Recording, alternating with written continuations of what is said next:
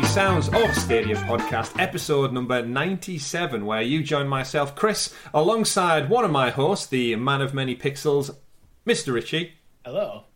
And alongside him, we have a very special guest. We did tease him a long time ago, not in person, but we teased him for the podcast. Joining us all the way from the Nerf Report, the host, in fact, one Mr. Brian Chappell. Welcome to the show, sir. Good morning, or good afternoon for you guys. Very good morning. We should point out to our listeners, it's that dark where you are because the sun's not even risen yet. It's actually... I normally would do coffee, but in honor for my previous fellow Britons, I guess you guys are in Britain, right? Yeah. Great Britain. Yeah. I got some tea for you this morning. I mean, fantastic. We threw it over the ship back in the old days, but we drink a ton of it now, so we're just like... That's it. It's good stuff, man. It's good stuff. Yeah, what brand? I feel like I need to ask what brand as a Brit. Unfortunately, it is Lipton, which is probably the most like white trash tea you can get in America. Is it iced? No, it's hot. So good. Have you got milk in there? Yeah. That's my important question. I just do it black. I mean, you're doing it wrong already, but you can be forgiven. This isn't a podcast, thankfully, where we scrutinise tea. It's all about Stadia news and gaming news, and I'm sure many of our viewers, I think half our audience is over here in England as well. I'm sure they'll have stuff to say in the comments below, but that's not why you're here. You're here as an honoured guest. Thank you very much for joining us today. We're going to be talking about all of the Stadia and gaming news because we've got a fantastic show lined up for our viewers and listeners already today. We're going to be breaking down all of the August Pro games that just went live as of yesterday, time of recording. In fact, at the time of watching this on the Monday, Grime only just came out today, so we'll be digging into all that. We'll be talking about new games arriving, free-to-play weekends, some great updates from the development team behind the scenes at Stadia, which is making your games better for you and better for the audiences out there, a couple more game ratings, and some updates for some big AAA titles on the platform. But before we do get into all that juicy news with our lovely guest and Richie, just a quick reminder, don't forget to like the video, subscribe to the channel below, and click that bell so you are kept in the loop with all things here at Sounds of Stadia. We do live streams, we do Let's Plays, we do community discussion in our Discord chat, so don't forget to click on that link below too. And more importantly, we bring you the Sounds of Stadia podcast and a fantastic topical side quest, which is, again, another great episode this week we've got lined up. So you can get all that content, and if you don't click the bell, you don't get reminded, and then you could forget about us, and we'll just slip away into the ether of the internet, and you'll never know who we are or what we look like, or if we put milk in our tea ever again. But yes...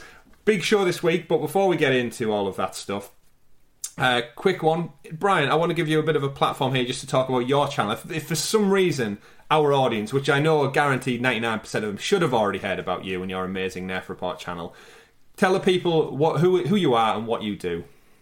Yeah, so my name is Bryant. I am the host and executive producer of the Nerf Report, which is a daily gaming news show. We talk primarily about cloud gaming in general is kind of what the main topic is about. So very heavy on Google Stadia, but we also talk about, Amazon Luna, kind of some of the emerging platforms of like what Walmart's doing and Netflix and of course PlayStation and occasionally some GeForce Now stuff, but kind of a revolving library. We do a morning show that's like a deep dive into a topic, and then in the afternoon it's just kind of like, here's everything that happened in the day, just one show to watch. And it's kind of like the idea that we took all the day's gaming news and nerfed it into one show, essentially. So you can just, 3 minutes of your time, everything that happened today.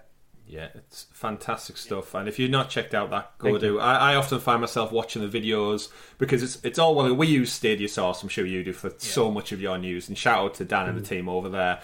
But there's something about having it in video format in the 21st century world with the TikTok crew out there.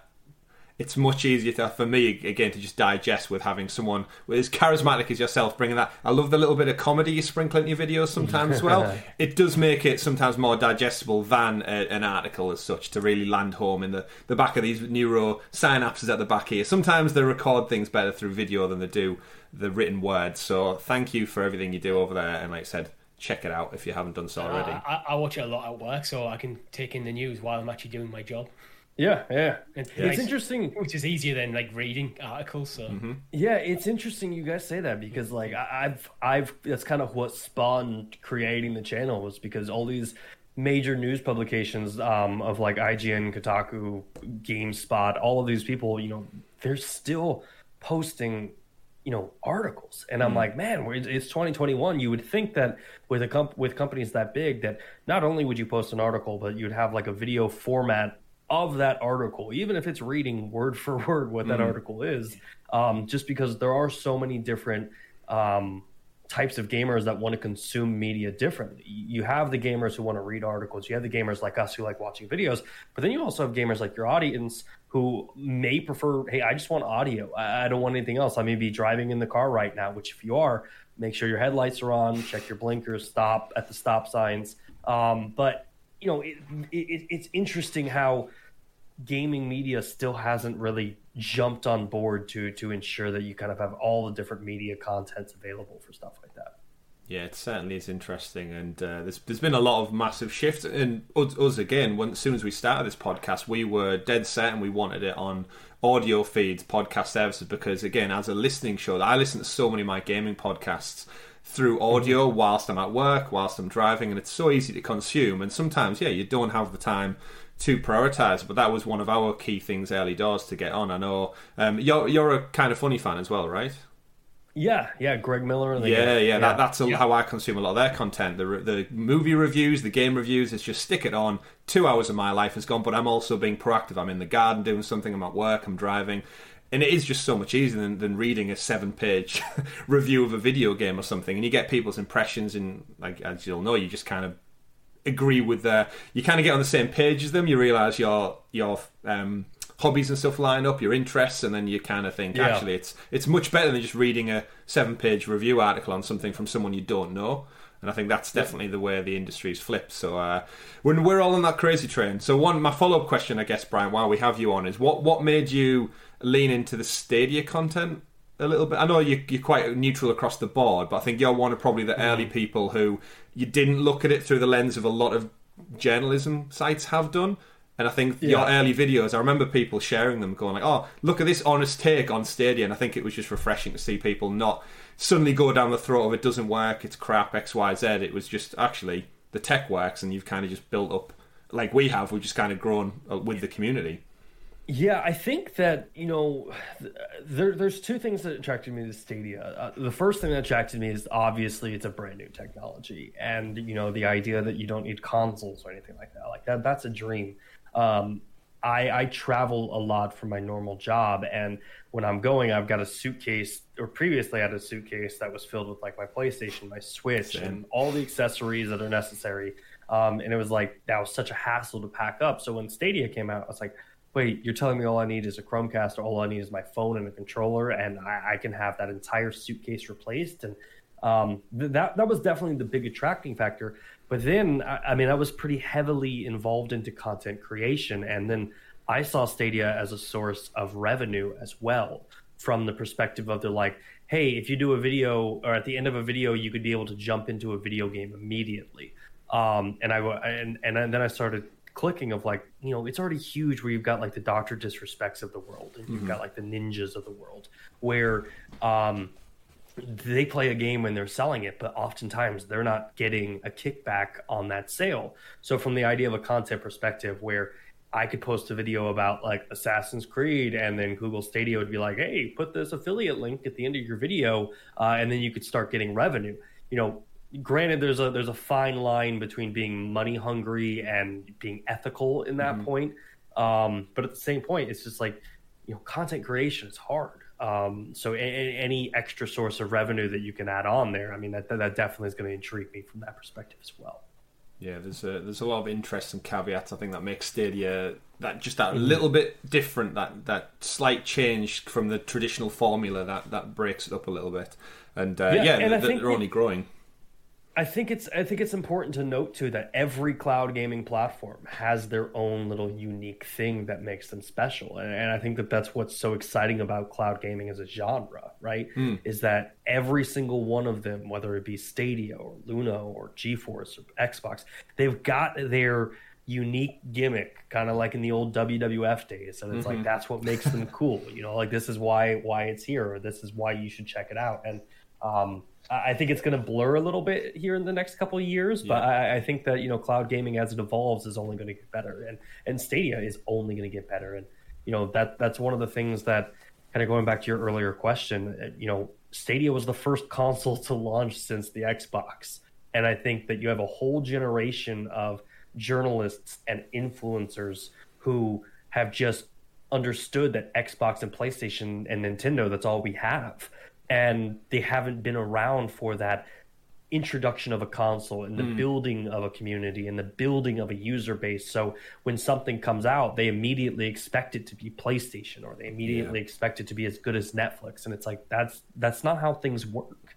Yeah, it's human nature. We've said many times, podcast, humans just don't like change, full stop. And it's so hard to introduce them. But gradually, over time, that new generations come through, newer people, new children grow up, and this is now all they know. There's going to be so many people out there who will grow up just playing on the phone, because that we've seen it with mobile games and such. That's all they know, and that's not strange to them. Whereas I don't know about you, but I know me and Richie, we barely play mobile games because we prefer your traditional console. We are console gamers usually first and foremost. But you're telling me there's going to be millions upon millions of children who've been given a smartphone from the time they were sat in a pram or a buggy, and that's all they've ever played on the mobile, and they don't care. They don't care about Xbox, PlayStation, because they grew up with everything. They've had access to the internet since the second they popped out in the hospital, so they just don't know. And it's it's an interesting time, and it's only going to grow and get bigger. And like it's such a young place industry right now, still with cloud gaming. Like you said, there are going to be some changes. There is going to be some alterations as well, and I'm just happy we're along for the ride as far as we're concerned. Well, and I think the interesting note about mobile is, like, I look at my niece, who is, I think, 7 or 8 years old, and she's obsessed with Minecraft, like any kid that age is at this point. And when they were over for Easter this year, she was, sitting on my couch playing Minecraft with touch controls. And if you've never played Minecraft on the mobile app, the touch controls are atrocious. Yeah. So it's like, you look at how many times... Yeah, you look at how many times like people will post videos, right? And they're like, "Oh, we're gonna review this controller," or "This controller's trash." It's like there's a whole generation of kids playing video games right now on touch controls, and it's like controllers don't matter. Like, and having unique features like that don't matter. It's like all kids want is to be able to play games. And to your point, it's going to be interesting 10, 15 years from now when those kids are kind of in our position of, where is the video game industry and what is popular still? Minecraft will still be here as well. Yes. Bigger than ever, taking over the world. Fantastic insight. And like I said, I'm sure the Nerf report will be there to report on every last piece of it. Yes, hopefully we're owned by like CNN by that point. 10 have got that check ready to go. THQ maybe. Oh yeah, or the Embracer Group will absorb everyone and everything. Fantastic. So before we dive into that final couple of pieces, I'm very intrigued to know, Richie, what have you been playing this past week? I've actually jumped back into Mass Effect. Oh, have we? Yeah, getting back on the train. It's still the loudest game known to man.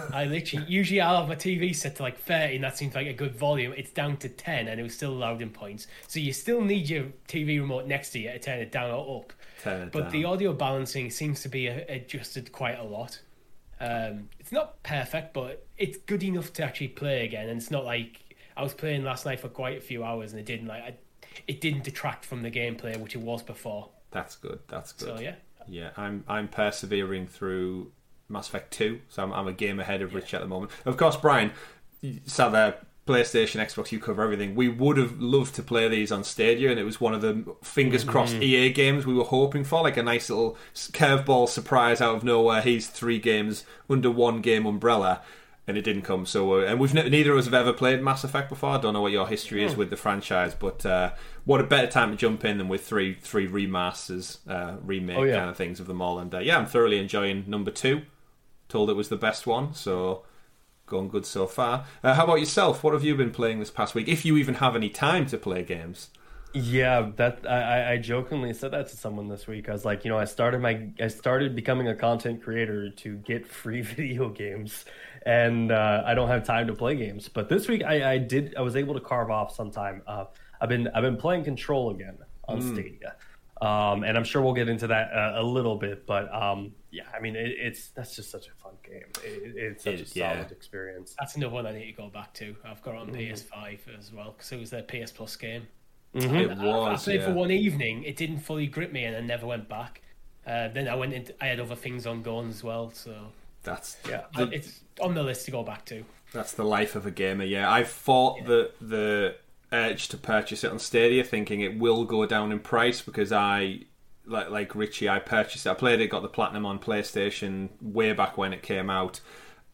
Felt a little peeved off by the whole Ultimate Edition thing, and people who pre-bought the game didn't have any pathway to getting a discount upgraded game. So I'm kind of like, I'm in that thing where it's, do I speak with my wallet by not purchasing it? But then it's a great game. But then thankfully it's arrived at the time of pro games are about to drop. So I'm also thinking I'm just about to get 5 games in several days. I can be patient. I'm telling adult Chris to just hold off. Control is a game I think is highly likely to go pro at some point. Eventually, yes. Yeah. Well, we fingers crossed. I was hoping it would be an August one, but then it's stealth drop. But we'll get into all that. So, Control, it's a great game. Have you fully completed before then, Brian? Story-wise, I believe I was probably about 60 to 70% through, and then of course, just like you guys, something else popped up, or some new battle pass dropped or something like that drew me away. Classic video games. But I haven't played the DLC, so that's the part I'm actually looking forward to. That was one of my pet peeves. I purchased the season pass because I love the game so much. Fest DLC came out, and then the whole Ultimate Edition thing was announced and came out. So I thought, I'll play it when the full set's out, and then that whole thing happened. I was like, I'll play it in its entirety with the Ultimate Edition. And like Richie mentioned, then we got it as PlayStation Plus, so I have the full game. Sat through there to play on my PlayStation 5, so it's almost like, am I buying it on Stadia just for the sake of supporting the platform? So then it's this whole back and forth. But just like you find with content creation, you spend more time probably watching games and watching clips and trailers and footage of games than you do actually playing them sometimes. So I've got some time set aside for that. But speaking of setting time aside, of course, Tom, the third member of the Sounds of Stadia crew, is still away on paternity leave. And we do need to do a massive congratulations shout out for Tom and Holly and the new birth of little baby Joshua. Was born last week. Little techie teacher baby was born last week. Won't disclose any more information. That's private, of course. But what we would love you to do, we do have a little hashtag challenge we do here every week, Brian, where because Tom's not here, between friends, it's traditional that you usually give them loads of shit and wind them up and chew them when they're not here. So what we've been doing is every Monday we've been asking our lovely audience out there, our viewers and listeners, to just send Tom a random hashtag. Last week it was human DLC, because we came to the conclusion that babies are just human DLC. They cost a lot. They're usually added on to the original content, and you get where we're going with that. So as someone who is also an expecting father later this year, congratulations to yourself and your partner as well. Thank you. We look forward. We saw you dropped obviously the scanned photo I think a few weeks back now. Exciting times, but also busy times. Not great for a gamer out there. So what we'd like, Brian, is if you've got any top tips for Tom, anything you've read in those baby books, any of those, what are the classes you got to do? I would say LeMars? Yeah, the Lamaze birthing classes. Yeah. I've got mine scheduled for the next couple weeks, and I mean, it's too late for him, but the big tip that I've been told is sleep up, man. Like, get your sleep now. But I think the other thing that I would say is that just, grab onto those moments, because I look at my brother's kids, dude, and like they grew up so freaking fast, and I think that's going to be like the first year or 2 years of when my daughter's finally here. It's like things are going to change a little bit, just because it's like you want to take in every single one of those moments, because a kid can go from like a little baby that comes out all the way to an 18-year-old in the matter of a blink these days. It's crazy. Yeah. It really, really is. Yeah. So was I supposed to give like a nice, warm-hearted tip? The tip's fine. What you can do you can. So we've got the hashtag this week, so you can create a hashtag for him if you'd like. Anything can be random, can be something to wind him up. Okay. Whatever you like. No pressure. Hashtag. Hashtag we'll be enjoying games while you're not playing. Or We didn't set a length, so yeah. Hashtag why you're not playing games, I or guess it's 250 characters, right? Yeah. as long as it's within the Twitter limit, yeah. Hashtag what I'm playing while you're not sleeping. Or there we go. Yeah. Hashtag what I'm playing while you're not sleeping. And then everybody just tweet him the video games you're playing right now. Oh, that's he'll love that, I'm sure. Although he did say to us this week during his night shifts, we'll call them, he's decided to go through and watch all the Star Wars movies again. So although he's not asleep, he's obviously got content out there to keep him busy, and I'm sure he'll be checking in on us to just remind us that he is in fact watching the show. And he knows we try and get him with this every week. So congratulations again to Tom and Holly, and we look forward to seeing more of our little baby Joshua in the future and see what type of gamer he grows up into. But without further delay, gentlemen, I think it's about time we dive into the juicy news this week. So Brian, if you could do us the honours in Tom's absence and introducing us to the super sexy special Stadia Stories segment. AKA the news. The news. It is indeed.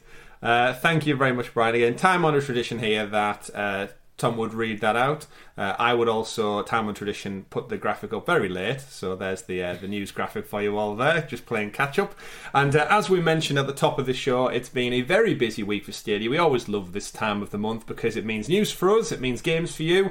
So let's break it down. First up, on the docket, we've got Killer Queen Black dropping. I think it's one of probably the most arcadey fun action game we've played on Stadia in a while. We've played with our community a little bit on our Thursday night live streams.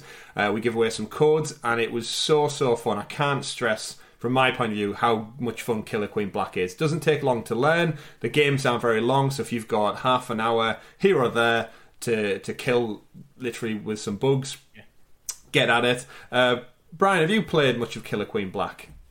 I've played the arcade version. I haven't had a chance to go into the Stadia version. Interesting. So, what's your take on the arcade version then? Because I know this is a lot of the back and forth. I've not seen one in person in arcade. I know they exist. Okay. Yeah, so the arcade is pretty sick because there's like I want to say it's 4 joysticks on one side, and then on the other side of the cabinet there's another 4 sticks. So if you're playing against other people, if you have a full roster, I mean it's a blast, man. Like because it's just the trash talking among gamers and stuff like that. But no, it's a fun game, and it's one of those that I think was desperately needed on Stadia. And hopefully this is one of those games that stays on Stadia Pro for a long time, because I think that this is one of those casual games that with the new pro market or the pro strategy that they're doing, I think could actually benefit, because I think people will jump into this and play it more than one day in a row and kind of keep going and play with friends and stuff like that. Yeah, it really is. Richie?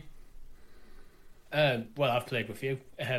We have live stream. We've done is it 2 live streams we've done Killer Queen Black? I think we did. Yeah, I think we did one with giveaway codes, and we just had that much fun. We returned back to it again.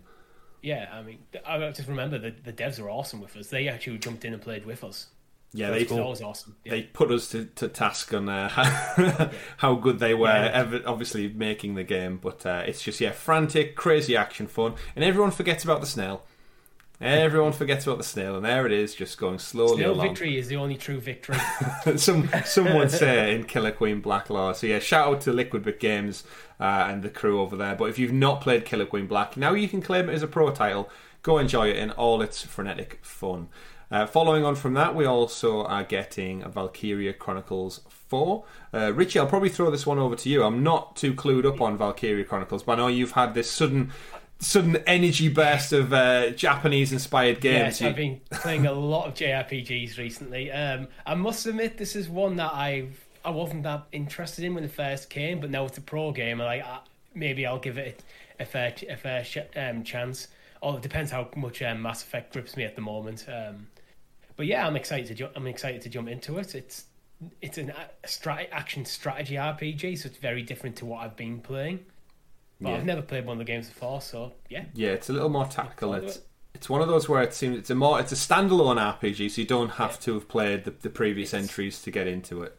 Yeah, it's a style of game I don't think I've ever really played much, so that's one of the reasons why I'm interested in playing it. It's always nice to try new stuff. Yeah, very well reviewed as well, and it is the complete edition, we should point out, so that comes with all the bonus content, all the add-on missions, any unlockable rewards, and includes a little bit of cosmetic stuff in there too. So if you are keen on Valkyria Chronicles, or you've not scratched that JRPG itch, again, it's just another example of Stadia giving a varied lineup on these pro titles. It's not just the same stuff time and time again, because when I look at this list, there is always a couple that rise to the top, but I'm always happy that there's something for everyone. It's just not just one standalone title. Brian, any history with the Valkyria Chronicles world? No. JRPGs aren't really for me. I've played a couple. Like, I think you can qualify Final Fantasy as JR. Can you? Yeah. Yeah. Final Fantasy is pretty much the epitome of JRPG. Yeah, so 7 and 10 are probably the only JRPGs I've played in my life. And then other than that, it's hard for me to get into them at this point. No, I think I'm in the same boat. So much as my only real JRPG, it's probably been Pokemon, and that's like baby's first RPG, I'd say, for that on that side. Awesome. Undoubtedly, I have such a good spot in my heart. I've been wearing a Pikachu t-shirt all morning, but in terms of the other stuff, I don't know if it's because a lot of these games never came to the West initially, or they were never accessible to me as a child. So then now we're up to the 7th, 8th, 15th entry in the series. I feel like I'm so far gone, and even when they say it's a standalone, it's still, it doesn't quite get me in the door as much as some of like the more Western leaned RPGs do. My roots in JRPGs are very much Pokemon. Like, played the hell out of Pokemon when I was younger. Still playing now. I haven't actually played Sword and Shield though. But then my first Final Fantasy was actually Final Fantasy X. I was like, this reminds me of Pokemon, only a bit more grown up, which I was into. And then I was just hooked on the genre. Yeah. See, it's funny you guys classify Pokemon as a JRPG, because that's something that, it makes sense, and I can see it. I definitely just don't consider, like, it didn't even cross my mind. I've definitely played Pokemon, but I don't know why I didn't classify it as a JRPG. But yeah, Pokemon's good, man. If we're saying Pokemon's are JRPGs, I'm in. All over the place.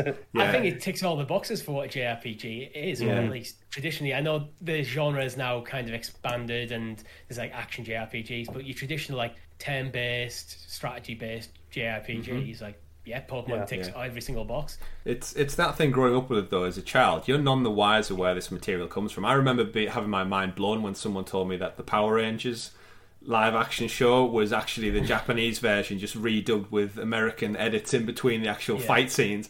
And I only learned that like as an adult, probably a few years back. And it's that in between Pokemon, how they changed certain words. So I think they called them donuts, but they're actually rice cakes or something in the original one. And I always remember as a child thinking, that looks nothing like a donut. That's weird. But it's just thinking, it's just a different world they live in.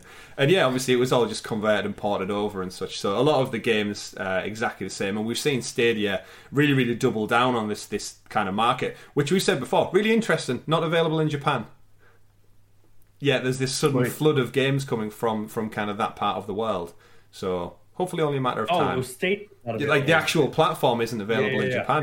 Yeah, it's kind of weird. There's some very, very like niche JRPGs, like the East series, like I'd never even heard of before it came to Stadia.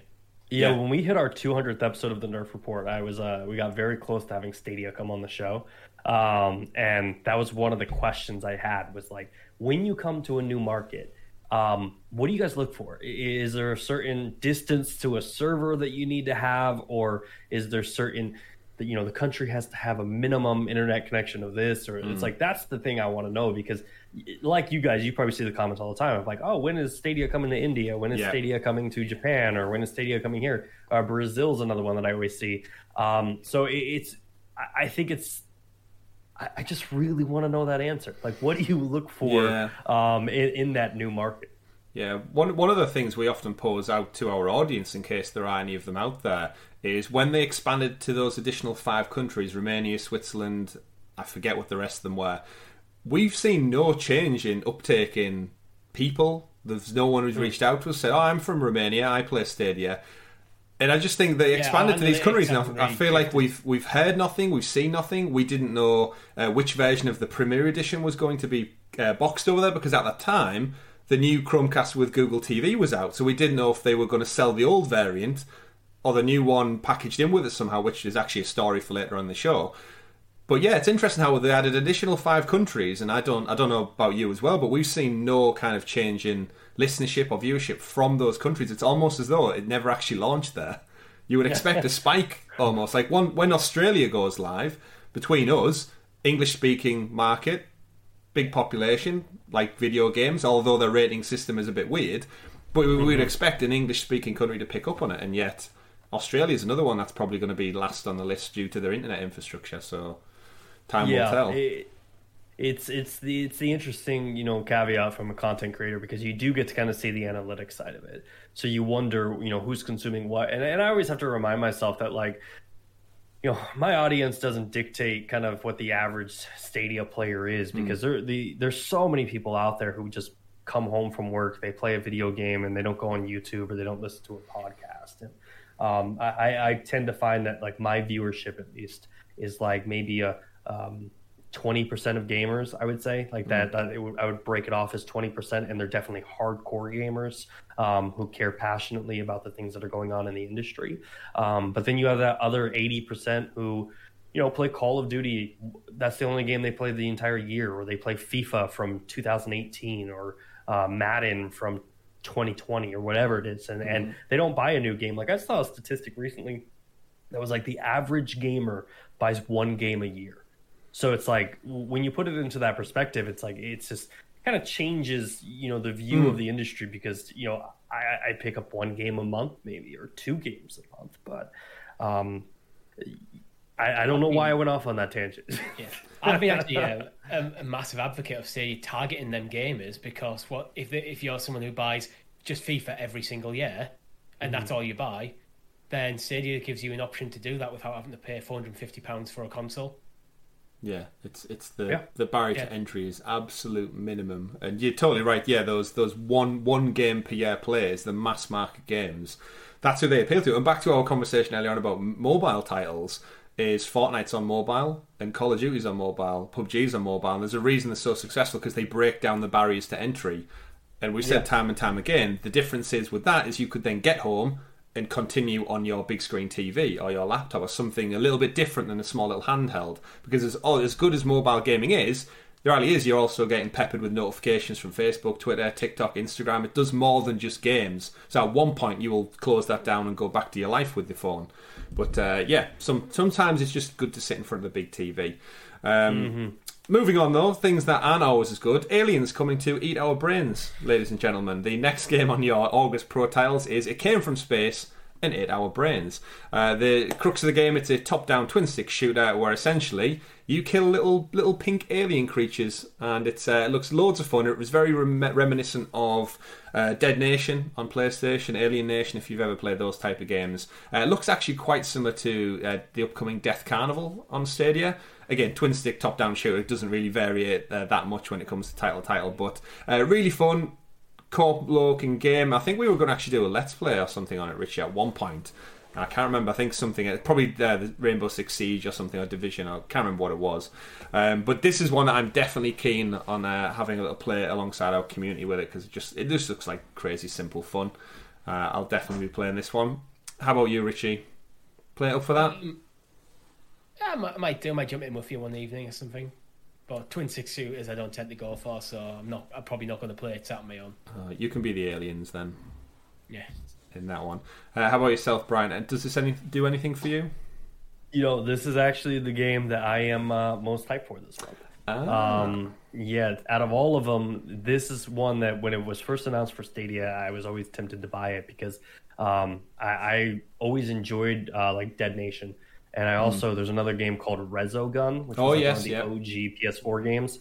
I threw probably like thousands of hours into Resogun, just because it's one of those simple games where there's no really mental capacity that's necessary to play it. Like, you literally just shoot and run, and that's all you have to do. So I'm looking forward to a game like that I can literally just sit down and shut my brain off and just get to play it. So this is the game that I will be playing probably once we sign off.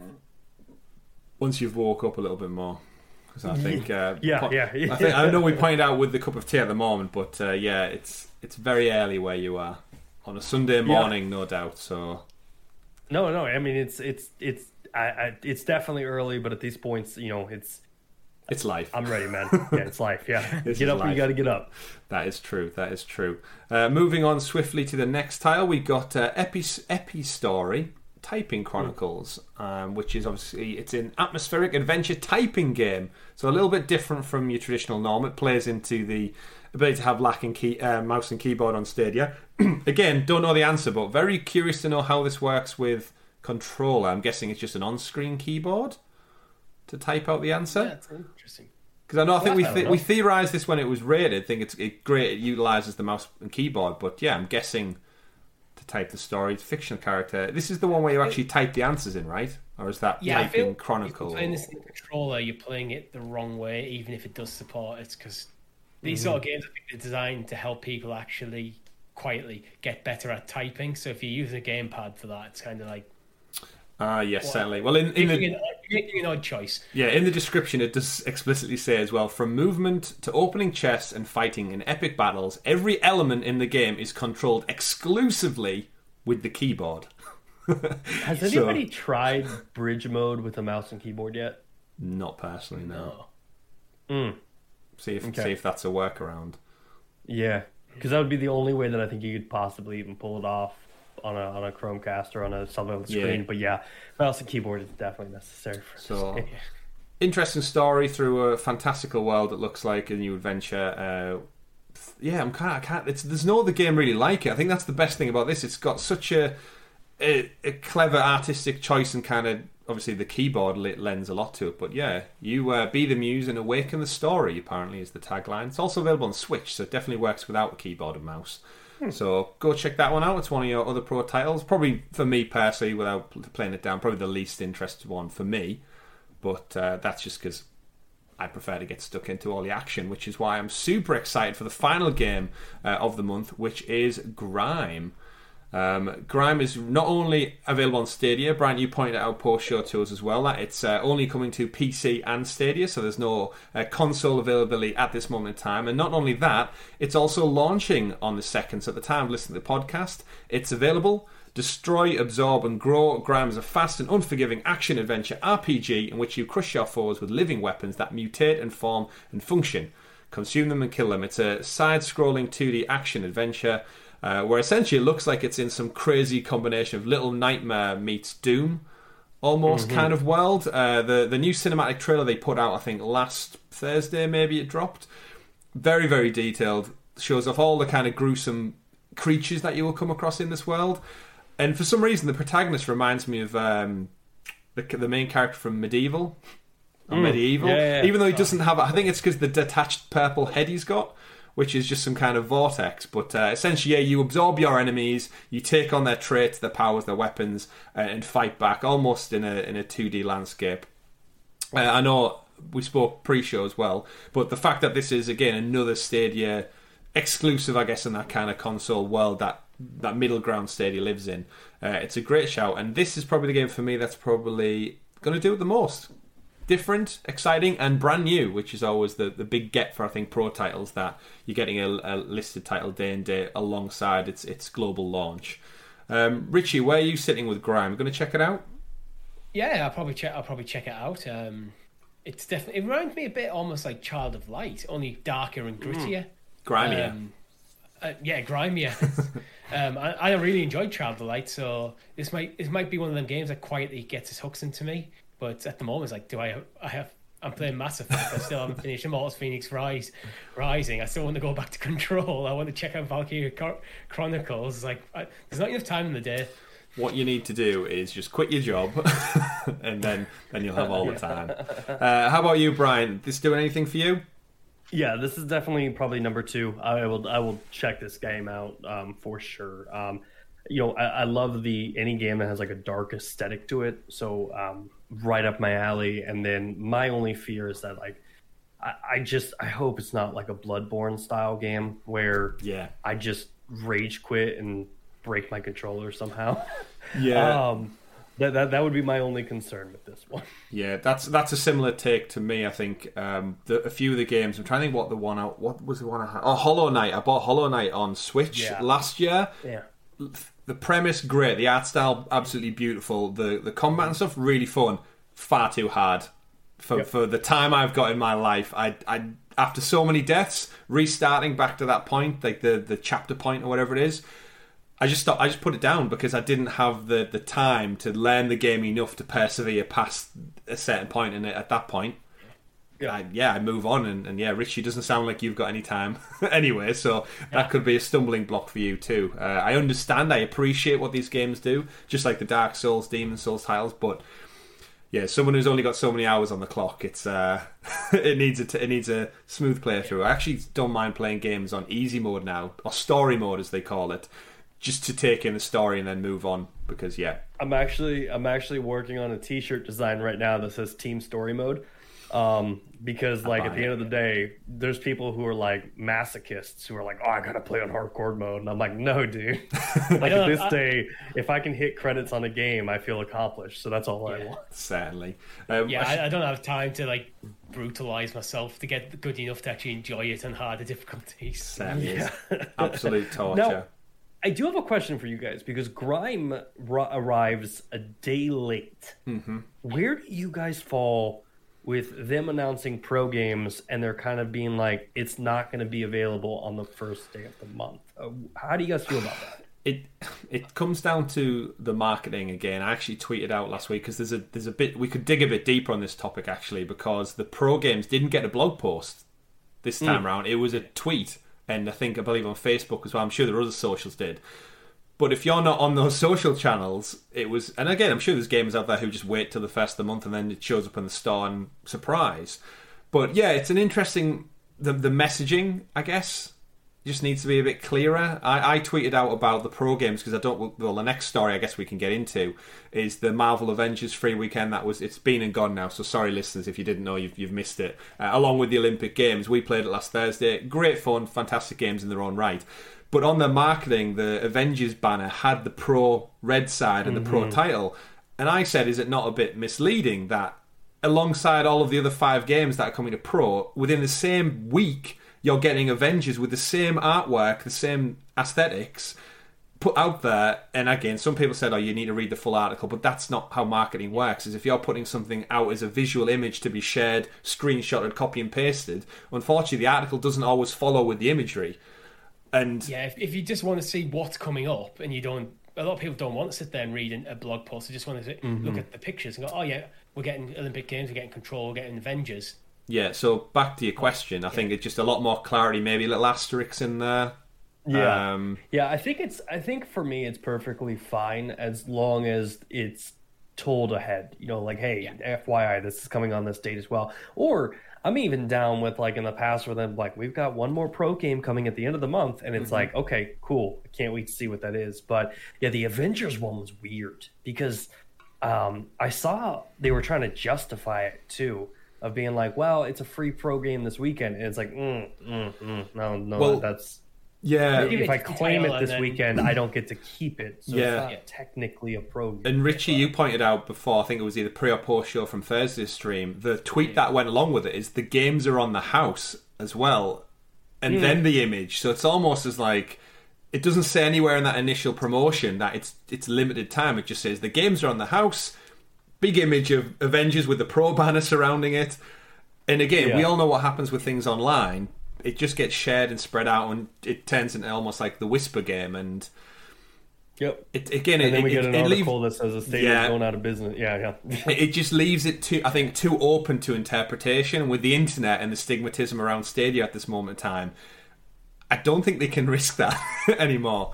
Avengers taken away from pro gamers 3 days after going on pro. It's like, whoa, it was never on pro, technically. Well, if you have a free-to-play weekend underneath that pro title, then suddenly, I get it for the weekend. It's just being clear about what it is. And like I said, even sorry, go ahead, Brian. No, I was gonna say my favorite trend right now is where journalists will take like 3 tweets and be like, gamers are outraged. I'm like, you took 3 people. Yeah. Like, what are you doing here? Of course, gamers outraged. Gamers are always outraged. Yeah. like I could definitely see that happening in this type of situation of just being like Stadia owners are outraged or Stadia owners demand they're going to quit or threaten they're going to quit. And it's just like, that's unnecessary drama that they, so it was just an interesting choice on their end. Yeah, we've said for some time, I think clarity is just, again, they're learning the way. It's still a young business, and again, rules change, people move in. We saw how much the marketing has changed just since Shaka obviously moved in. What month was it, Brian? May. Correct. 5 points. 5 points for you. That shout out there to Ryzak and I'm the never Stadia going to forget quiz. that now. It's going to be like the year's 2065 pub quiz down at Brian's local with his child as well, who's a full grown adult by then. And what month did Shaka take over as Stadia community manager? Yeah, shout out to Ryzak and the quiz he does over on his channel there. But that kind of brings me full circle to talk about my next thing. Is every week I do a Mafia check-in, Brian, for games that aren't coming. We're talking about marketing, we're talking about being open and honest and stuff like that, clear communication between companies and their audience. Mafia Definitive Trilogy, we're now 310 days away from it launching on consoles back in September 2020, the 25th to be precise. And we still hear a peep, not a peep from the developers, Stadia, and that's just my little rant for the week. I always check in with it. 310 days, folks. We're creeping up on that year mark since we had anything. Not just the announcement that was actually that actually happened earlier. The actual date it launched on consoles, which back then that's when I thought it would drop on Stadia. In line with that, maybe a month later at a push. 310 days now. 310 days, but. The other thing I want to get back to... That was supposed to be the trilogy, right? Yeah. So 3 games. I wonder if that's part of their games for the year. Now, if we get the in Pro, I think it's redeemable almost slightly, but... Maybe, as long as it's not a free weekend for Mafia, we'll see what that ends up being. I would see Mafia 3 going Pro, or the first 2 going Pro, and then the third one being kind of like what they did with Hitman, right? Yeah. Was Hitman 3 Pro? No, not yet. No, but that was a brand new release, and 1 and 2 were... Well, this is a trilogy that was sold piecemeal because the first one wasn't finished. So 2 and 3 Definitive Edition launched on consoles, and the original Definitive, which was a full remake, it wasn't just a remaster, was kept until the September launch. So if you bought it on disc, it didn't come with the first in the series, which was such a messed up way of doing it anyway. But it's the silence that gets me. It's the absolute silence from all parties involved. Like, someone just has to answer to their audience, because I was excited to play it and I now don't care. Which brings me on to the next one. A lot of people thought Ark Survival Evolved was going to be an August Pro game, as we were told summer was the last update, I believe. And now we're going into September when we get the next lists. I don't know if September's classed as summer anymore, but the reason I wanted to specifically bring it up is because, Brian, you started your YouTube channel 5 years ago, and your first video was an Ark Survival Evolved drinking game. And in that video game, you quote many, many times, very intoxicated by the end, I hate Ark Survival Evolved. Yeah. So I've got, it's a 2-part question. 1, where do you think Ark Survival Evolved is? And 2, will there be a round 2 drinking game for this game you clearly hate so much? And has it still on Stadia had any impact on how much you love this title? So, summer in the United States technically ends September 24th. So, the summer guideline, they could still launch. At this point, and what's interesting, to answer your question, yes, it's still going to come in the summer. I think it's going to be a September game, or it could be a shadow drop August game. I definitely think it's still coming, but it's interesting how much of a hot button issue this has become, because like I mentioned Ark in one of my videos of being like, this game's coming to Stadia, and someone in the comment section was like, it's a joke that you even consider that game as coming to Stadia. And I'm just like, wow, like people are getting really heated on this. But for me, Ark is one of those games that I think that people need to kind of readjust what they're expecting with it, because there's no story. I mean, there's a story, but there's no story to the game.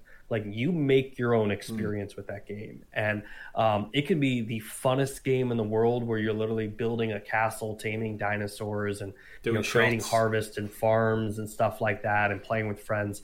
But then that game is brutal, where you could be harvesting wood in the forest and a raptor runs up on you and kills you in 2 bites. Like, it is a brutal game. And, when I was doing the drinking experience, it was the sense of just like, I was having such bad luck where I was landing. Like where I was landing, it was just like raptors here, giant snakes here, scorpions here, other players killing you. So it's like adding alcohol into the mix to that is always a challenge. But yeah, I mean, I definitely, when it comes to Stadia, much to my wife's disappointment, probably I'm there's going to be a part 2 to that for sure.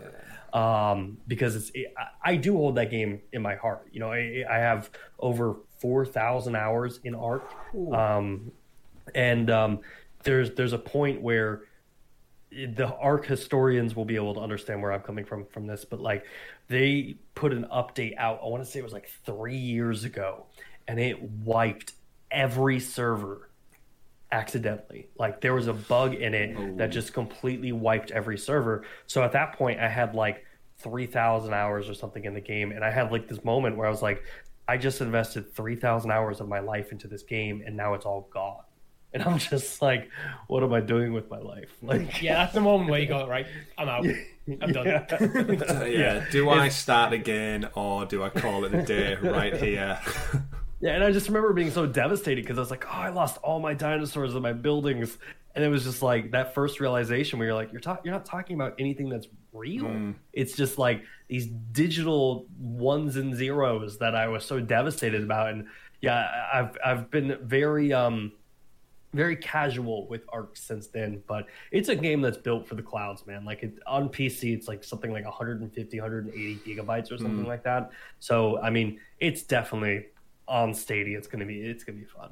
Yeah, it's. I know the audience, the community is clearly clambering for it because of the, like I said, the story that's developing around it, and I think it is just the length of time from announcement to release, and we know what they're like with shadow drops and not putting dates on things, and I think it is just that ambiguity around, well, we don't know when, so it will be exactly the same as waiting for a bus, waiting for a train, your flight to leave at the airport. If you didn't have a time on it, you would just naturally get a bit anxious about, well, is it coming? Is it not coming? What's happening with it? Because again, I think we just like to be informed. That's it. And back to our previous piece. It's every month when the pro games come out, it comes back into the conversation. Oh, here it comes. Yeah. Because where is it? That's... Yeah. Oh, yeah. Well, the other thing, too, I don't think people really consider is that Ark has a base game, which is called like Ark Vanilla, and then that's the island. But then on top of that, there's like 7 other maps, and 3 of them are community designed. So from a Stadia perspective, Studio Wildcard not only has to make sure that Ark Vanilla works, they have to make sure that every single one of those biomes and maps and all the dinosaurs and everything like that works on cloud. And I mean, I can say this with confidence, it barely works on PC. So there's rubber banding issues on Xbox and on PlayStation. I mean, the game has its challenges, so it's like I can understand why it's taking longer on cloud, because I think that's just a completely different development cycle for those guys. So I just don't want it to be broken when it launches. I think it needs to be a polished game. So that's kind of where I'm like, man, take as long as you want. I've got plenty of other games to play right now. I think at this point, if it launched broken, then I think that would be it. Would be done on Stadia. It needs to come out the gate. It's not their fault that it's like this narrative is built up behind it. But unfortunately, there is that narrative, and if it's broken and released, people are going, "Oh, wait this long for this." Hopefully not too much more then, ladies and gentlemen. It's still summer. The sun is still high in the sky, hopefully. Not so much in the UK, but maybe where you live, it might be. It was 104 degrees in Texas yesterday, so... I mean, going off the Celsius, which we use over here, that's past boiling point, so that's very hot. So I just forgot about that. So what's that? That must be, what, 30s? About 40. 104 is 40. Damn. Yeah. 40 degrees, yeah. That is toasty, nice but toast. I'm sure you're set up with aircon over there. We but don't. I was doing yard work yesterday and all the fun adult things you have to do. So. Oh, I love a bit of yard work. But speaking of what we're talking about, with Ark and some of the rubber banding and the sheer scope of the game. Thankfully, Stadia are working away, Team Stadia, behind the scenes with the developers to cut down on jank and load times in the cloud. And we actually got a surprise post this week over on the Stadia dev blog where essentially break down a bit of inside information of how the games run, how the games function. And this is the time of the show I would love to hand it over to Tom, who of course is an IT teacher, and he breaks down all the nitty gritty. Correct me if I'm wrong, gentlemen, but the crux of this article is that the way the games feed things is through a virtual pipeline where the data is gathered for everything that's going to happen in the game. So they describe in the article that if a monster pops out, they have to find that file of the monster's image, render it, bring it into the gameplay, and put it right in front of your character. What they have the benefit of doing here is the pipeline, or the game, has multiple versions of this monster. So because it can run multiple versions at any given time, it's quicker. It's essentially what I took from that. And then every time we as gamers play the game, it remembers that and it feeds that file from our experience back into the same memory cache or cache to reuse again. So essentially, the more people that play games on Stadia, the better Stadia will be from all of the kind of like... It's almost like learning from experience. It seems to be like a perpetual cycle of that. Correct me if I've described that wrong, or put me in my place if I have done so. Richie, you got any take on that? Any more techie teacher tips? I'm going to be perfectly honest. I read the article, but I didn't have enough time to read it and fully understand it. So you're telling me what you need is Brian to make a small social video about 3 or 4 minutes long explaining the breakdown of how this works.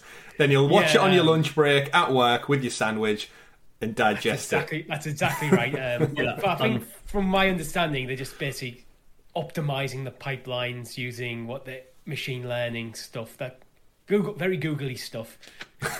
Unfortunately, you're gonna have to wait a little bit for that video because I have the brain of a monkey. When articles come out that talk about like tech jargon or anything like this, terabytes, teraflops, or anything like that, my brain is just like it just melts. So I read this article and I definitely read it, but I didn't comprehend at all what they were talking. Yeah, there's a really good graphic image that comes with it, which essentially shows the pipeline cache servers, which it looks like I'm picturing these as like just states of the game. There's your monster, there's your monster, there's your monster, and you turn a corner and there's your monster. It's one of these three. And then what happens is you see the monster, and then like we know with state share and stuff, Stadia can capture that moment, loop it back around. So instead of having 3 versions of the monster, you've now got 4. All the millions of players who play the game, they add up, and Stadia just keeps them in the cloud. So then going forward, they're able to cut load times down because they've got infinite versions of this monster rather than 3. It's not just load times that it's going to affect. One of the biggest things I think players might see is, if anyone's played FIFA, you occasionally get these moments where it's not an issue with the cloud, it just gets a bit jarry, where the game was struggling to keep up with itself. It should streamline that sort of stuff, so there's a bit of jankiness where you get a bit of stuttering in the rendering. That's, I think, the biggest thing that end users are going to see from it. Yeah, there's a very important part in the article. They mentioned the pipeline cache addresses the issues storing the compiled pipelines, which just means all the information. It says the 100 millisecond compilation time for a pipeline becomes under 1 millisecond with this new version. So that's 1 minute of load screen work now down to under a second, which obviously every second is important when it comes to streaming cloud gaming. But it just means it's going to be super fast, and it's only going to get better over time. And in a weird way, the gamers are helping out with this. The more we play the games, the more variations there is to store, save, and then funnel back into the game. It's like a hydro power plant, but for games. It's just constant cycle. But from this little graphic they've put out, I just want to put a little side note on this one. The little image they've got for Stadia in this article, the little hexagon with the S on it, is that a Stadia console? What is that? That little white hexagon there with the Stadia logo on top. Is this concept art for a physical console? I'm only playing, of course. Now that you bring that up, I mean, that was my big takeaway from this, because I remember looking at that graphic and being like, man, I want to know what their dev kit looks like. Yeah, because traditionally we would get just the logo, but this is actually on a little box of some sort. Yeah. Yeah. That might just be an internal symbol. I'm sure it is. That's what we use. We needed something for our design docs. Yeah. But I mean, it literally looks like loads of Windows documents being shared with loads of PowerPoint arrows as far as this image goes. But So this is a deep question, and obviously we don't have time to jump fully into it. But I like to gauge other Stadia players. If they offered a console, a physical console, zero streaming, would you pick it up? Yes. But I feel like that's also biased because of what we make here, and I need it on my shelf behind me to go, look, there it is. But as just from a gamer's point of view, I don't think I would need it. But from a content and Stadia fans' point of view, I probably want it for the collection to go with my Wasabi and every other piece of shit I don't need, but I have anyway. Yeah. Richie? Yeah. Yeah, I don't really see how it would be beneficial to me, to be perfectly honest. So I probably wouldn't, because I have Stadia. I have multiple ways of playing Stadia in my house already. It costs my entire house, so it's like I don't know where this would actually improve my experience. So I probably wouldn't. And that's why he's in charge of finances for the channel. Yeah, I think my response to that has always been of like, I don't want a console as much as I would just want the ability to download games so I can play them offline. I think that would be the biggest request that I could have, because like with me traveling, if I could continue my Stadia experience on the plane, like while we're in the air, that would be killer. And then almost like how Google Docs works, where it saves your experience when you're offline, like almost have a Stadia offline mode. I think that would be huge for them more than just a console. I think it would be good for like rural areas of countries where the internet service isn't as good, so you can get them people into the ecosystem as parts of the country catch up. Yeah. And then in 2077, when internet's fibre is absolutely everywhere, then you can get rid of them. Oh God, can you imagine the articles though? It's like, Stadia, and get Stadia abandoning cloud gaming. Yeah, but that's for another day. But yeah, the load time news, fantastic. Yes, I would buy one. Richie, evidently not. Let us know in the comments below if you would buy a physical console, just for the sake of it, or just because you think it would be necessary. Moving back to a little bit more about games, we spoke about the internal workings of games. Let's get back to some more that have been rated. So we've got a couple of games listed this week for Stadia from our friends over at Stadia Source News, and also a special shout out to Cody Malone as well. Maloney, sorry, I saw loads of his tweets going out where he's seen them on the rating sites. First up, we have the Falconeer, was rated by ESRB. Soar through the skies aboard a majestic warbird, explore a stunning oceanic world, and engage in epic aerial dogfights in this BAFTA-nominated air combat game from a solo developer, we should point out, the one Thomas Sala. And essentially, to put a finer pinpoint on it, gentlemen, it is eagles with frickin' laser beams on their frickin' heads shooting around in the sky. And that sounds cool as shit to me. I don't know about you two. Richie, what do you make of this one? It's like Panzer Dragoon, but with eagles and lasers. Yeah, I think it's one that I'm very much interested in, but I do feel I want to see a bit more of the game, like before I would commit. But it could be a really good pro game, to be honest, especially with it being a single developer. Yeah, I'm interested. All the money goes to him. What about you, Bryant? I'm definitely interested in this, but I'm trying to remember. Is it? Oh, see, I always get this game and Falcon Age, which is the VR game, confused. Is that Ubisoft, that one? Or? Yeah, that's one where like you can like cast your Falcon out and it like attacks people. But like this game does look fun. Falconeer, it looks pretty sick. BAFTA nominated, so it must be doing something right. And sure. I'm always impressed with games when they say it's one developer, like just one person sat at their computer, coding away to the heart's content. And video games are so crazy that you can have these studios that have like thousands of employees, for better or for worse. Activision Blizzard, we won't get into that here. Or you can have one person sat in the house. And it's video games are so cool, man. Like, yeah, amazing. Other ratings we had this week, which leads us into our side quest topic. We got some titles from Outright Games, who, let's face it, they are going to town on Stadia ratings at the moment. We have, where have we got the list? We've got, I'll put them in certain order. We've got Troll Hunt, or DreamWorks, to give it its full title, Troll Hunters, from Guillermo del Toro, Defenders of Arcadia. Just rolls right off the tongue. That one has been rated on Stadia. So jump into the world of Troll Hunters. Jim Lake Jr. as Jim Lake Jr. to stop Pogon the Trickster Troll and his sneaky plans. It looks very much like a 3D, 2D side-scroller game with little mini-games in and amongst. evidently based on DreamWorks Troll Hunters. I, for one, have never heard of this franchise or IP before. Brian, any further advance on Troll Hunters? Is this your favourite movie of all time? Oh. No, I mean I'm a big Guillermo fan, and up until you saying his name, I had no idea he was involved.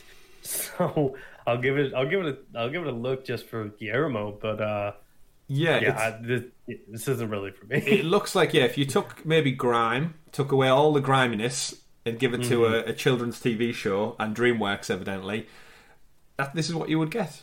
So it's rated. It may be coming. We will see soon. But that wasn't the only one. If that doesn't do anything for you, Brian, we've also got Race with Ryan, which this one I would like to take I'll let you explain what it is, but I would like to make a comment on this game. Now, I think I'm in the same boat for the same reason as you. So Ryan's World has come to life, and it's every bit as colourful, fun, and fast as you imagine. Pick a racer, head to one of 6 magical locations, and step on the gas to show your friends and family who the fastest racer really is. This is from, I believe, the same world as like the Paw Patrol people, and it's a kart racer called Race with Ryan. Brian, why is this doing it for you? So, number one, love kart racers, but I would like to call out Ryan. So, if you guys don't know who Ryan is one of the biggest YouTubers in the world. The channel is called Ryan's World. It used to be called Ryan's Toy Review. And here at Walmart and all the local stores like Target, he has his own toy line, and he's got video games apparently now, and he used to do unboxings and just play with them. So this is his video game, outright game. But I'm going to call Ryan out right now because, granted, he's like a 9-year-old boy or something like that. But if you think you can come into the cloud gaming space and immediately become the best, gaming YouTuber now because you got a video game on Stadia, you got another thing coming. I'm going to hop into your racing game, and I'm going to hit you with some blue shells. All right, Ryan? You watch yourself. We can give him third place. It sounds like, Brian, you're challenging this 10-year-old boy to a race in his own game. Yes. See you on the track. 29 million subscribers, so I think we can understand why I'm challenging him. Can we get into that? You love to see it. Huge cast of Ryan's friends are along for the race as well. We've got Policeman Ryan in his patrol car, Red Titan Ryan, Gus the Gummy Gator, Pirate Combo Panda, plus many, many more. For me, the fact that we're getting a kart racer, I would have took Nickelodeon races. I would have loved to see Crash Team Racing. I would have took what was the one with the soapboxes? Just everyone's in a soapbox. It was like Coffin Dodgers, was it called? I think. There was a Lego kart race before. Lego kart races for the PC. That was the jam back in the day. But yes, Race with Ryan, also rated by Outright Games. And then probably the one that's more up my street, because I have actually watched this show, we're also getting Adventure Time, the Pirates of Enchiridion. I phonetically spelled this out in the doc, and I still feel like I've said it wrong. Enchiridion. Enchiridion? Is it from the cartoon? I do not know. It's Adventure Time. Die-hard fans, because they're going to be like, Enchiridion. It's going to be in the comment section. Most likely. But I have watched Adventure Time with Jake and Finn, of course. I don't actually remember much of it for some reason. I watched, I think, the entire 6 seasons, whatever it was, and my brain now, I can't... If you said, what's your favourite episode, my brain would just blank. But either way, I always like the fact that the Ice King's voiced by SpongeBob. That does something for me. But Richie, I think you're a big Adventure Time fan as well, right? I wouldn't say I'm a big Adventure Time fan, but I have watched probably, I think, maybe 4 or 5 seasons, and I did enjoy it. But like you, it was like, I'm sat here trying to go, actually, I can't really remember any specific episodes. I just remember enjoying Adventure Time. Yeah, it's that weird line between, it's obviously a children's cartoon, but it's also, the comedy for adults is 100% there. And I think that's the best show, especially for parents. Something that you can both enjoy across all ages.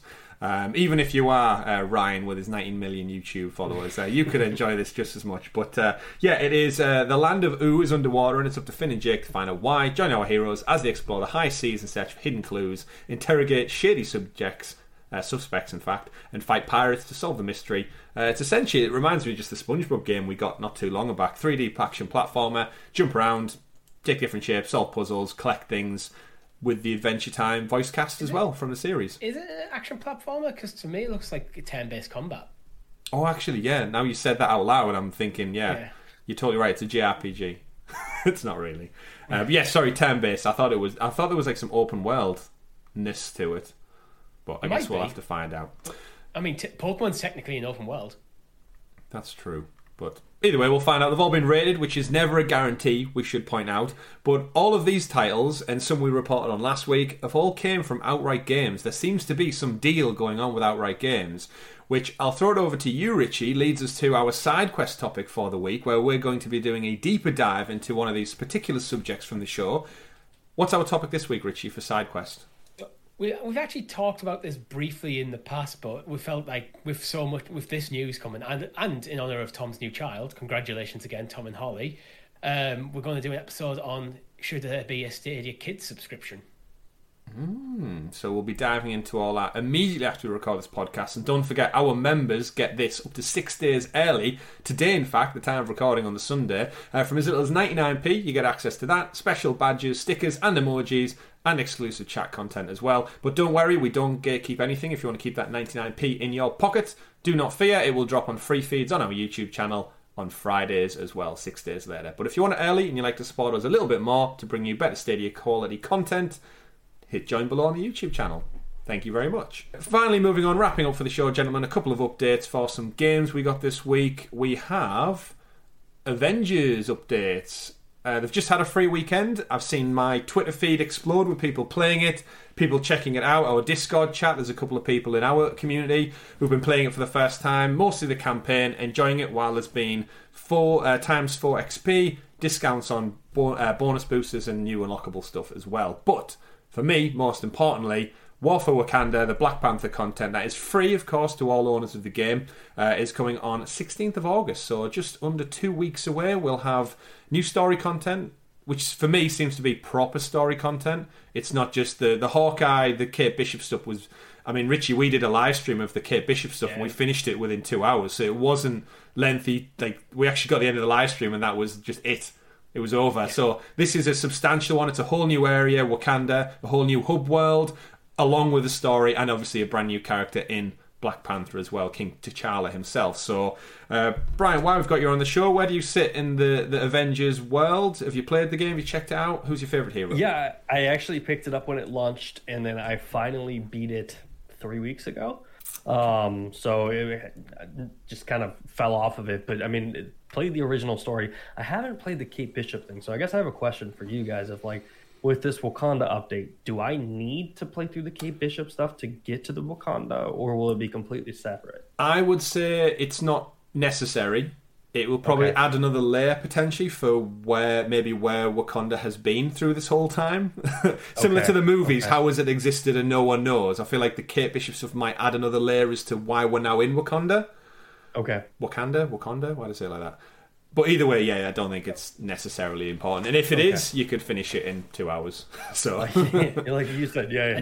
That was 2 hours in the live stream. You could probably finish it quicker if you went for it as well. Yeah. Skip all the side pieces. Yeah. But I'm just excited for this. It does lead me to laugh a little bit. All those poor people who purchased it on PlayStation for the Spider-Man exclusive stuff. Yeah. And it's still not even... I think the developer did come out and clarify... it's in the article I've got. Today, Black Panther's news makes no mention of the long-awaited hero Spider-Man, who was revealed to be coming as a PlayStation exclusive in early 2021. Prior to the game's launch, Crystal Dynamics studio head Scott Amos addressed it and said, "It's still on the roadmap for the future." That was it. I wonder if they got so much negative press for that one that they're just holding off as long as they can defending it. Black Panther was the studio's priority. The inevitable. It's I'm sorry, what did you say? I think then you just delay the inevitable, though. It's like it's coming regardless when it comes, and I think the longer you delay it, actually the worse it is at this point.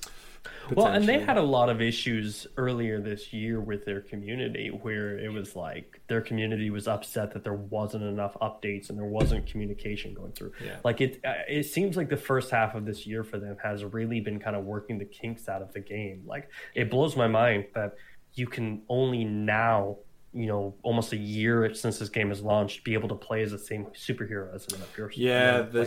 That's kind of crazy. They've explained that in some kind of time frame. It's like basically like similar to the Loki show. If anyone's watched that, it's like there's variants of the same one, and that's now why you can play as 4 Hulks at the same time. Which is it's very interesting. I think Square Enix, in their own right, have some work to do around messaging. We've seen it a lot with the Stadia community and Outriders. It's been 3 months, and their communication for the Stadia version of that game has been non-existent. Very disappointing. I know a lot of people have reached out for refunds, even after passing the 2-hour mark or the 2-week mark, and that's just because of how little effort they've put into letting people what's going on with patch updates. I think the Stadia version was the vanilla version for many weeks, months, even possibly since launch. So just glad I didn't buy Outriders in the end. I was very hyped for it, and then I fell off in the last week or so. So either way. Moving on though to one of the final stories of the week, we've got Assassin's Creed Valhalla has also added level scaling, fun enough, and the ability to use one-handed swords, which has been a much requested need apparently. I don't know about you guys, your sword handling. Do you prefer two-hander or one? Any preference? Usually in games I'd go for one, but to be honest, with Assassin's Creed I was happy to play with axes. It just felt more right for the character. More like a Viking. It is coming as part of the... I'm not going to try and say the word. I'll just butcher it completely. It's spelled SIGRBLOT Festival. It is coming out as part of this with some more updates and such as well. And they give a date for the next DLC content, which is the Siege of Paris expansion, which lands on 12th of August as well. So if you're still playing Valhalla out there, strap in, because there's more on the way for this evidently Assassin's Creed run into games as a service, which I do need to get back to, but time and everything else. Final story. Before we move on, we should point out as well, with the level scaling, it is completely optional, and you can set different tiers of it. Yeah, they did the same for Origins. If you're not one the level scaling, you don't need it. But if you want to go up to nightmarish and make the game even harder for you, you can. Yeah, it was. They did the same with Origins and Odyssey, where people found they'd finished the game and they were so high, the final kind of moments were even easier than the opening moments, so the game felt a bit imbalanced, and they tweaked that. But yeah, it always comes later for some reason. I'm guessing it just isn't priority when they launch these titles. But Assassin's Creed, great game if not. And if you finish the main story, go check out our Spoilercast video where me and Richie spoke for well over an hour and a half, I think it was. Never intended, it just got a bit out of hand and we went down the rabbit hole, as you can do with video games. Final one from me then this week is Google Stores had some updates, nice little positive stories to end on. It looks like they're packaging, gentlemen, the new Chromecast alongside the controller. Actually, Brian, I saw you tweet this. Was it just yesterday? Asking about last night, or I guess it was last night. Early hours of this morning for me. They've put it online as it's the plain watch package with Google TV, because you have to add that in there as well. You were asking probably the same way of thinking. Is this like one just solid package, or are you getting sent 2 boxes in the post? Yeah, and I have a few people at Stadia following me, and I was really hoping some of them would have spoke up, but there's only one way to figure this out, so I just bit the bullet and bought it. So I have it arriving on the 4th, so I should know in about a couple days now. Yeah, I think I would be expecting 2 boxes, to be honest, because that's where I'm at, because you can customize your color combinations. Yeah, because I feel like it's too many SKUs. It would be if you have there's 9 different options on, or no, more than that. There's 4 different controllers, 3 different Chromecasts. So I mean, from a combo perspective, that becomes pretty tough. Mix and match. And then you got your add-ons as well with the adapter. As much as I would love to see a brand new box, maybe. Yeah, I see your stack of controllers behind you. I've got those exact same ones hidden back behind here, but I'd love to get new packaging. I think it would be really cool. And as Stadia progresses into retail, now they've got Best Buy, and they also have their retail store in New York City.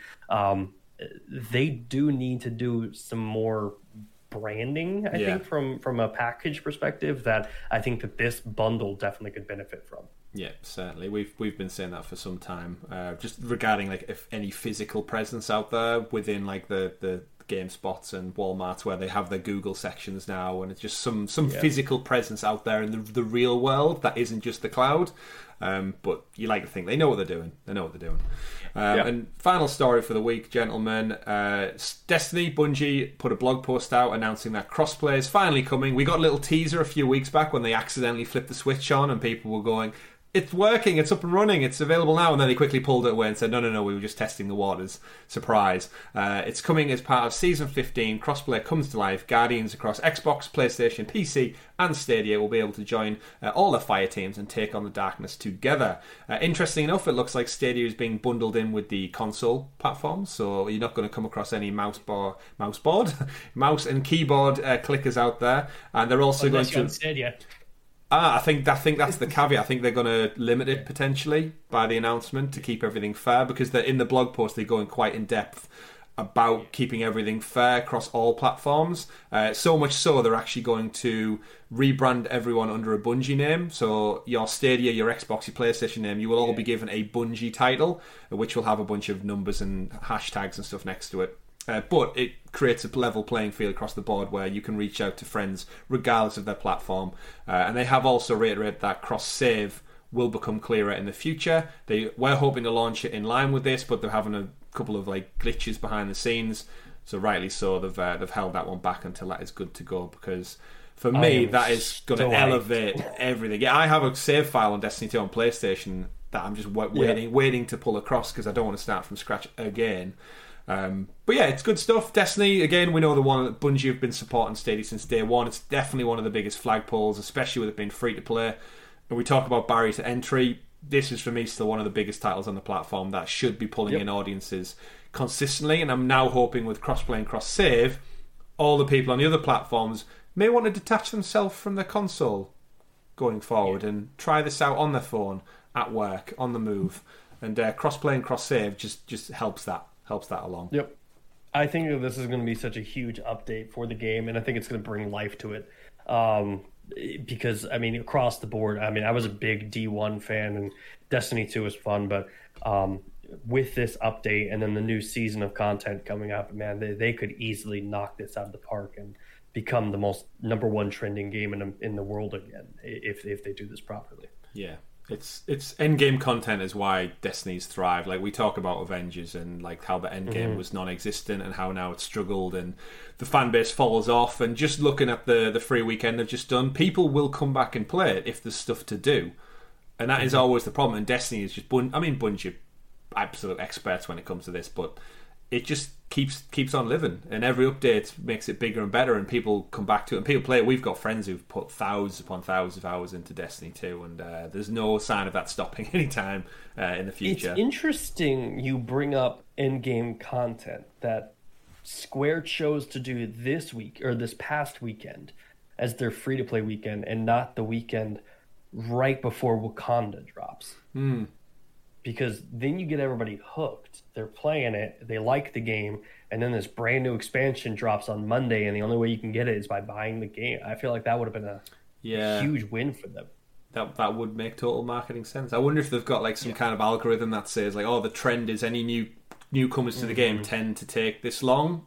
But then you're totally right. Yeah, it would make sense to think you do it before, and then people will be like, oh, well, I enjoyed that. How much is this one? And again, the Wakanda stuff's free, so buying the game doesn't seem as harsh if you're getting a whole new world for free as well. But who knows whatever goes on behind the scenes of these companies. Some things seem crazy, some things seem dead smart. But final story for the week, and then we will wrap up. Speaking of things that I guess aren't smart, but are very smart at the same time. Playing Sekiro Shadows Die Twice with a blindfold on. A little fun one just to wrap things up for the show this week. There's a person out there who's crazy enough. His streamer name is Mitch Riz. He completed Sekiro in 4 hours and 35 minutes, completely blindfolded.